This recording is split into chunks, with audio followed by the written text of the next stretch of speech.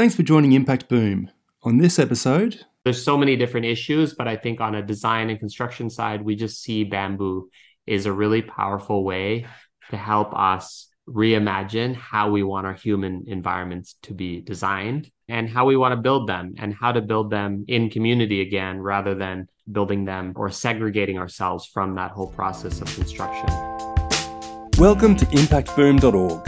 We search the globe to find the people, stories, ideas, and inspiration to help you create maximum positive impact. Each week, Impact Boom brings you thought-provoking interviews with world-leading practitioners passionate about creating positive social change. These designers, social entrepreneurs, educators, innovators, thinkers, and doers share their projects, initiatives, thoughts, and insights on creating a better world. You can find all the stories, links, and other great content at impactboom.org. Follow us on Facebook or Twitter for the latest updates, or subscribe to the newsletter or on iTunes.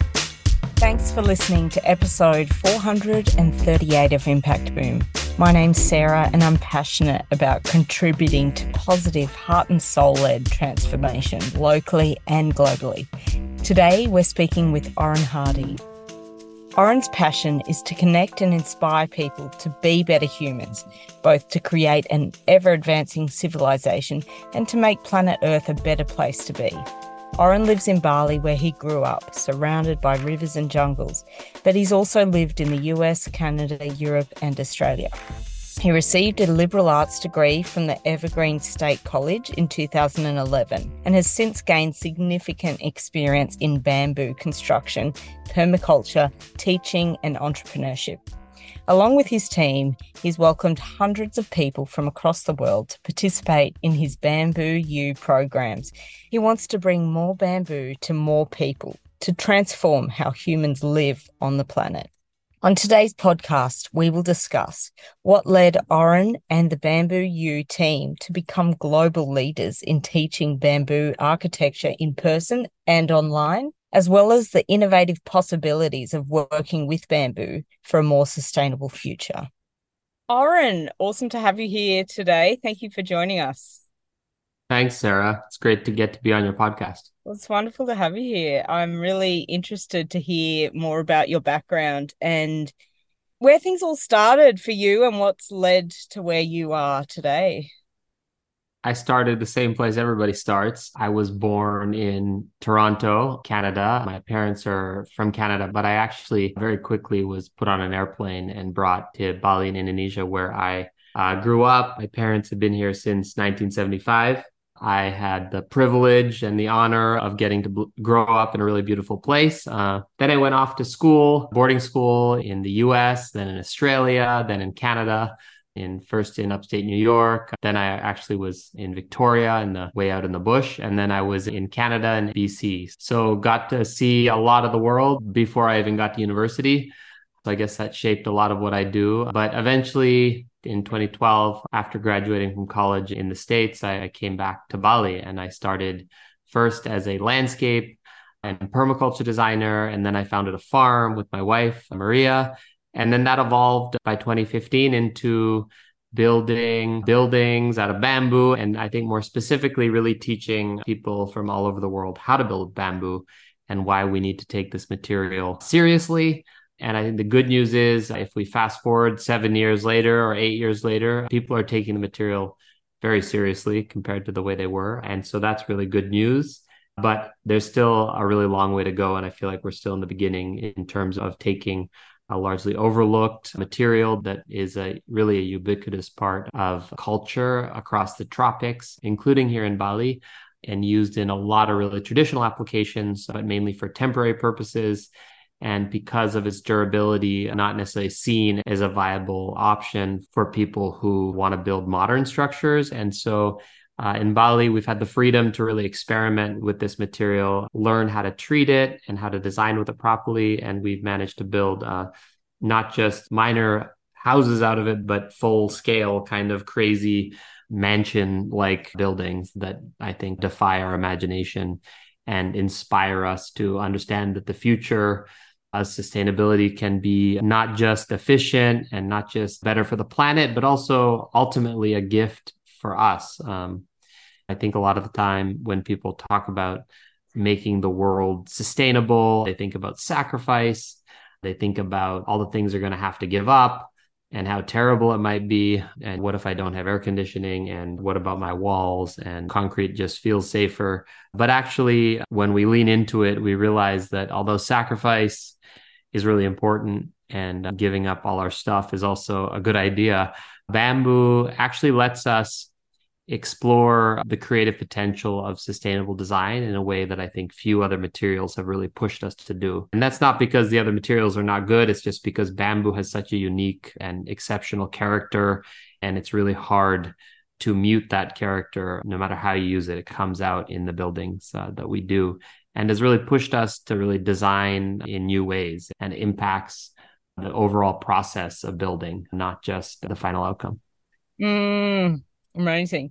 And you and the team at Bamboo you being the founder, can you tell us more about your organization, some of the projects you work on, and also the educational offerings that you have and the impact that's generating?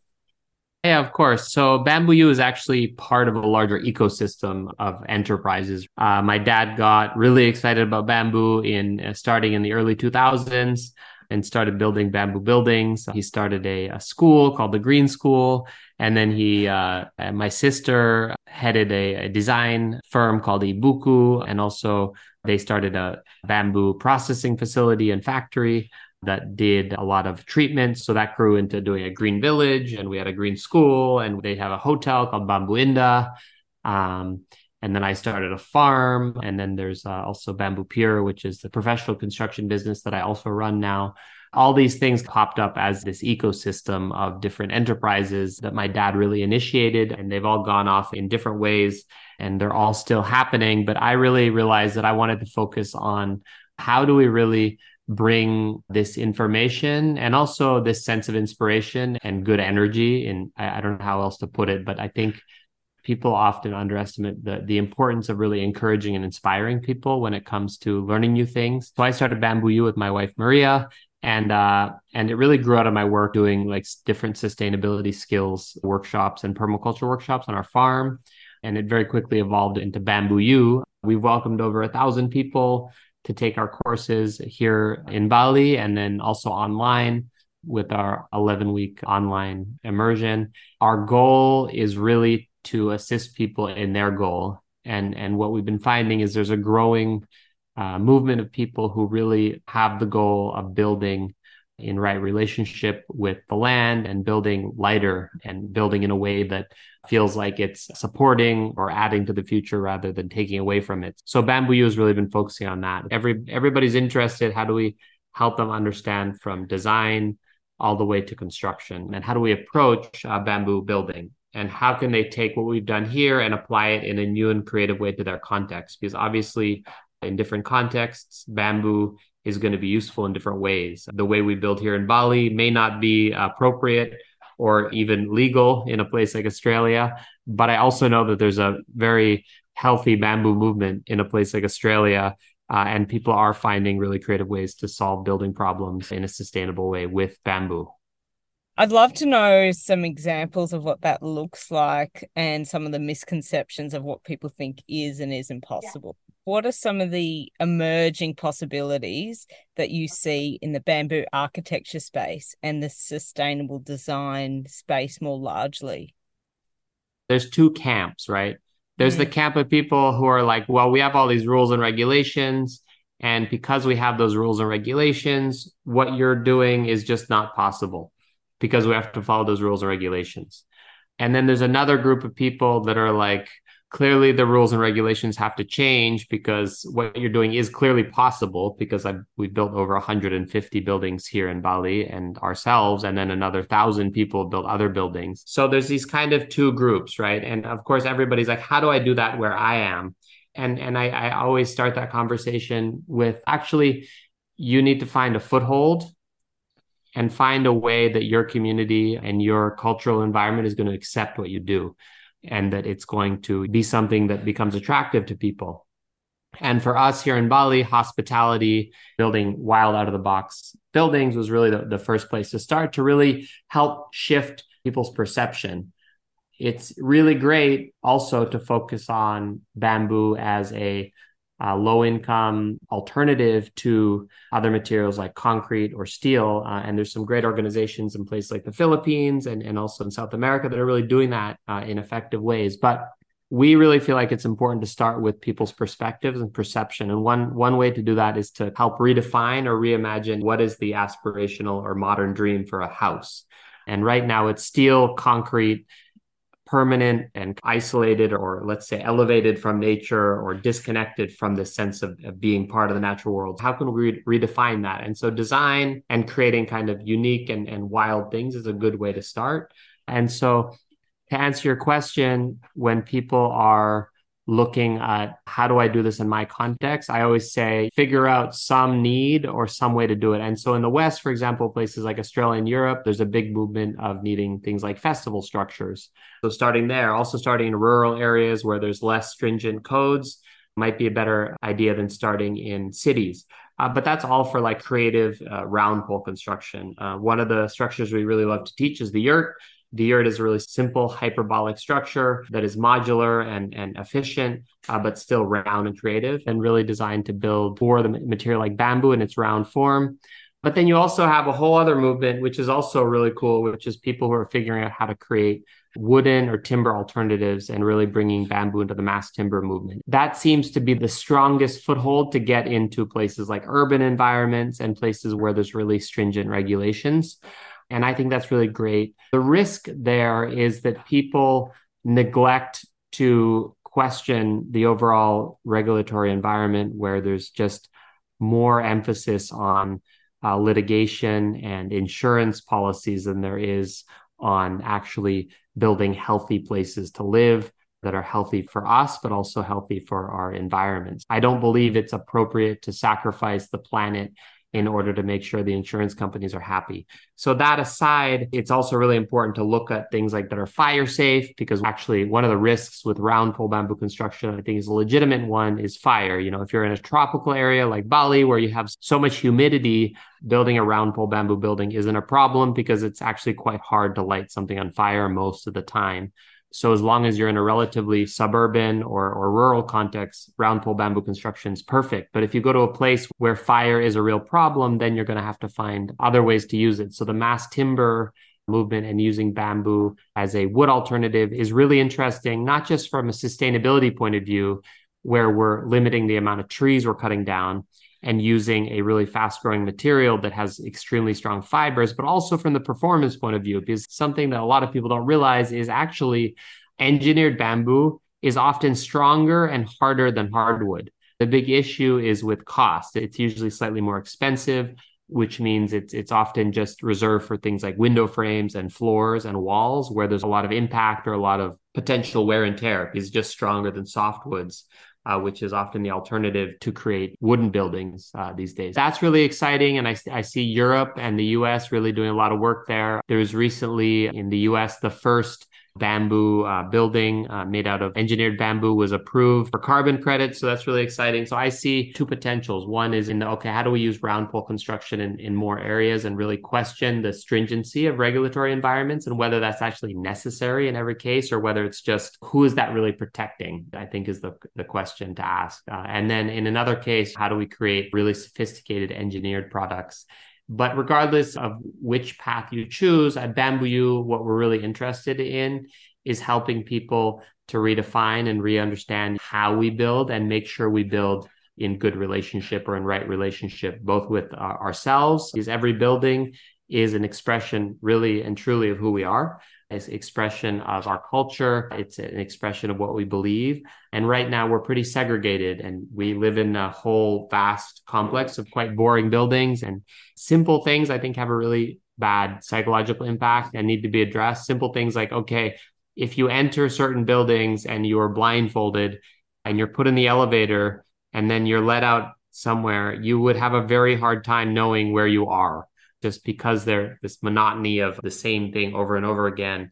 It's really hard even to orient yourself in the way that humans are used to orienting themselves. So there's so many different issues, but I think on a design and construction side, we just see bamboo is a really powerful way to help us reimagine how we want our human environments to be designed and how we want to build them and how to build them in community again, rather than building them or segregating ourselves from that whole process of construction, which is often the case. So regardless of whether our students go off and build with bamboo or not, we really hope that they get that message, which is natural, lightweight construction is really possible in every context. We just have to do the work, and we have to be willing to swim against the momentum of the modern building industry that really pushes us towards concrete, steel, aluminum, and plastic, which are all actually really great materials. We just using way too many of them.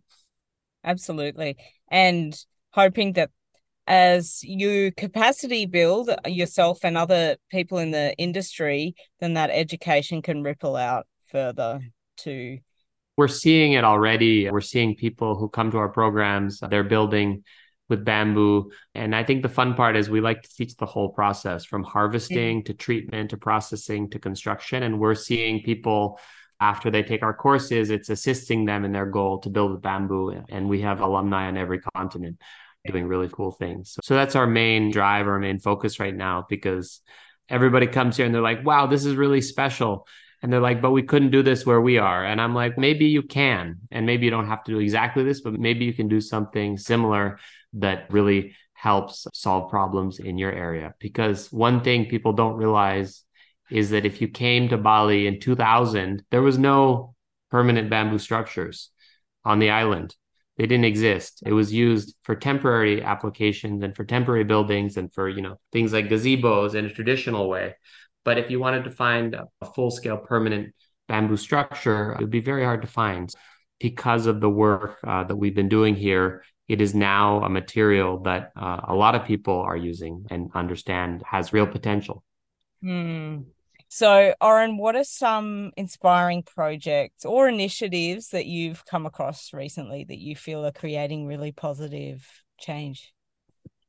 There are so many different inspiring projects, and some of those are happening on a larger scale, and some of those are happening on a smaller scale. Just with our alumni, I'm seeing some really interesting projects start to pop up in places like Uganda, where design firms in the Netherlands are collaborating with universities, and even having the government do large scale urban projects where they're putting large canopies over major transportation hubs in the middle of the city, to much smaller projects where you're seeing people basically all over the world find bamboo in a place where bamboo doesn't have a solid supply chain and you can't just buy it from the store yet or from a factory, treat bamboo themselves and actually build their own home.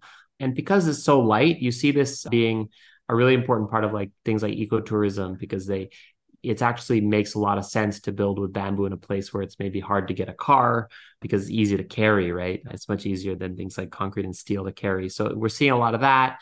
There's a really great foundation. The Hilti Foundation is doing some pretty incredible work in the Philippines. So the Base Baha'i is an organization that is bringing thousands of homes to low-income communities in the Philippines, and they're building everything with bamboo. And they're engineering that bamboo and they're getting it to be officially certified. So they have a whole kind of lab in the Philippines where they're testing lots of different techniques in order to make sure that those bamboo buildings are typhoon proof, because the Philippines is like the windiest place in the world, right? So they get more typhoons than anywhere else. So if they're building out of bamboo successfully and they're doing it for $5,000 a house, you just know that there's something powerful in that. And then beyond that, a project that I'm really inspired about, and full disclosure, I'm also invested in, is chop value. So beyond just working on our round pole bamboo construction here, and we have multiple projects going on, I have been expanding chop value into Indonesia, and chop value has started Vancouver, and they're actually upcycling chopsticks and turning them into furniture and surfaces, and also small products that give those chopsticks a second life. Because if you think about a chopstick, most of them are harvested and made in China or Vietnam, and then they're shipped all over the world, used for 30 minutes, and then thrown in the landfill. And so Chop Value has over 10 locations. They've upcycled over 100 million chopsticks in the last 3 years, and now they're looking to open over 100 locations, and they've already signed 60. So here in Indonesia, we're going to do 25 locations, And here we have chopsticks, which I didn't realize how many chopsticks were actually being used on the island. But we're also using satay skewers, which is a similar shape to chopsticks. So we're using those and we're pressing those in our microfactory. And we're looking to open 25 microfactories in Indonesia in the next few years.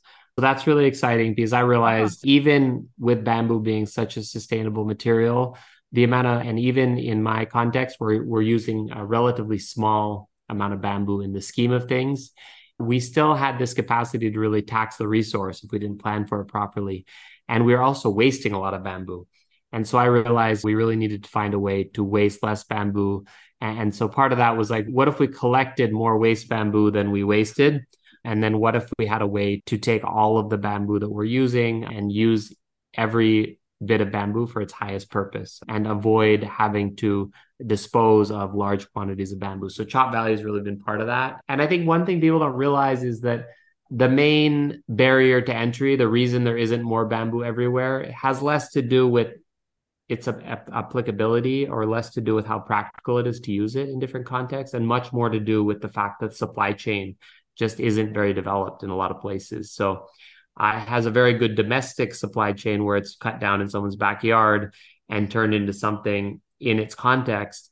But as far as helping solve things like climate change, helping lighten the load of our buildings so that we have our buildings going from being net carbon emitters to net carbon sinks, as far as that requires really a type of industrialization of bamboo that allows the supply chains to develop. Because the only place in the world that has a really strong bamboo supply chain is China.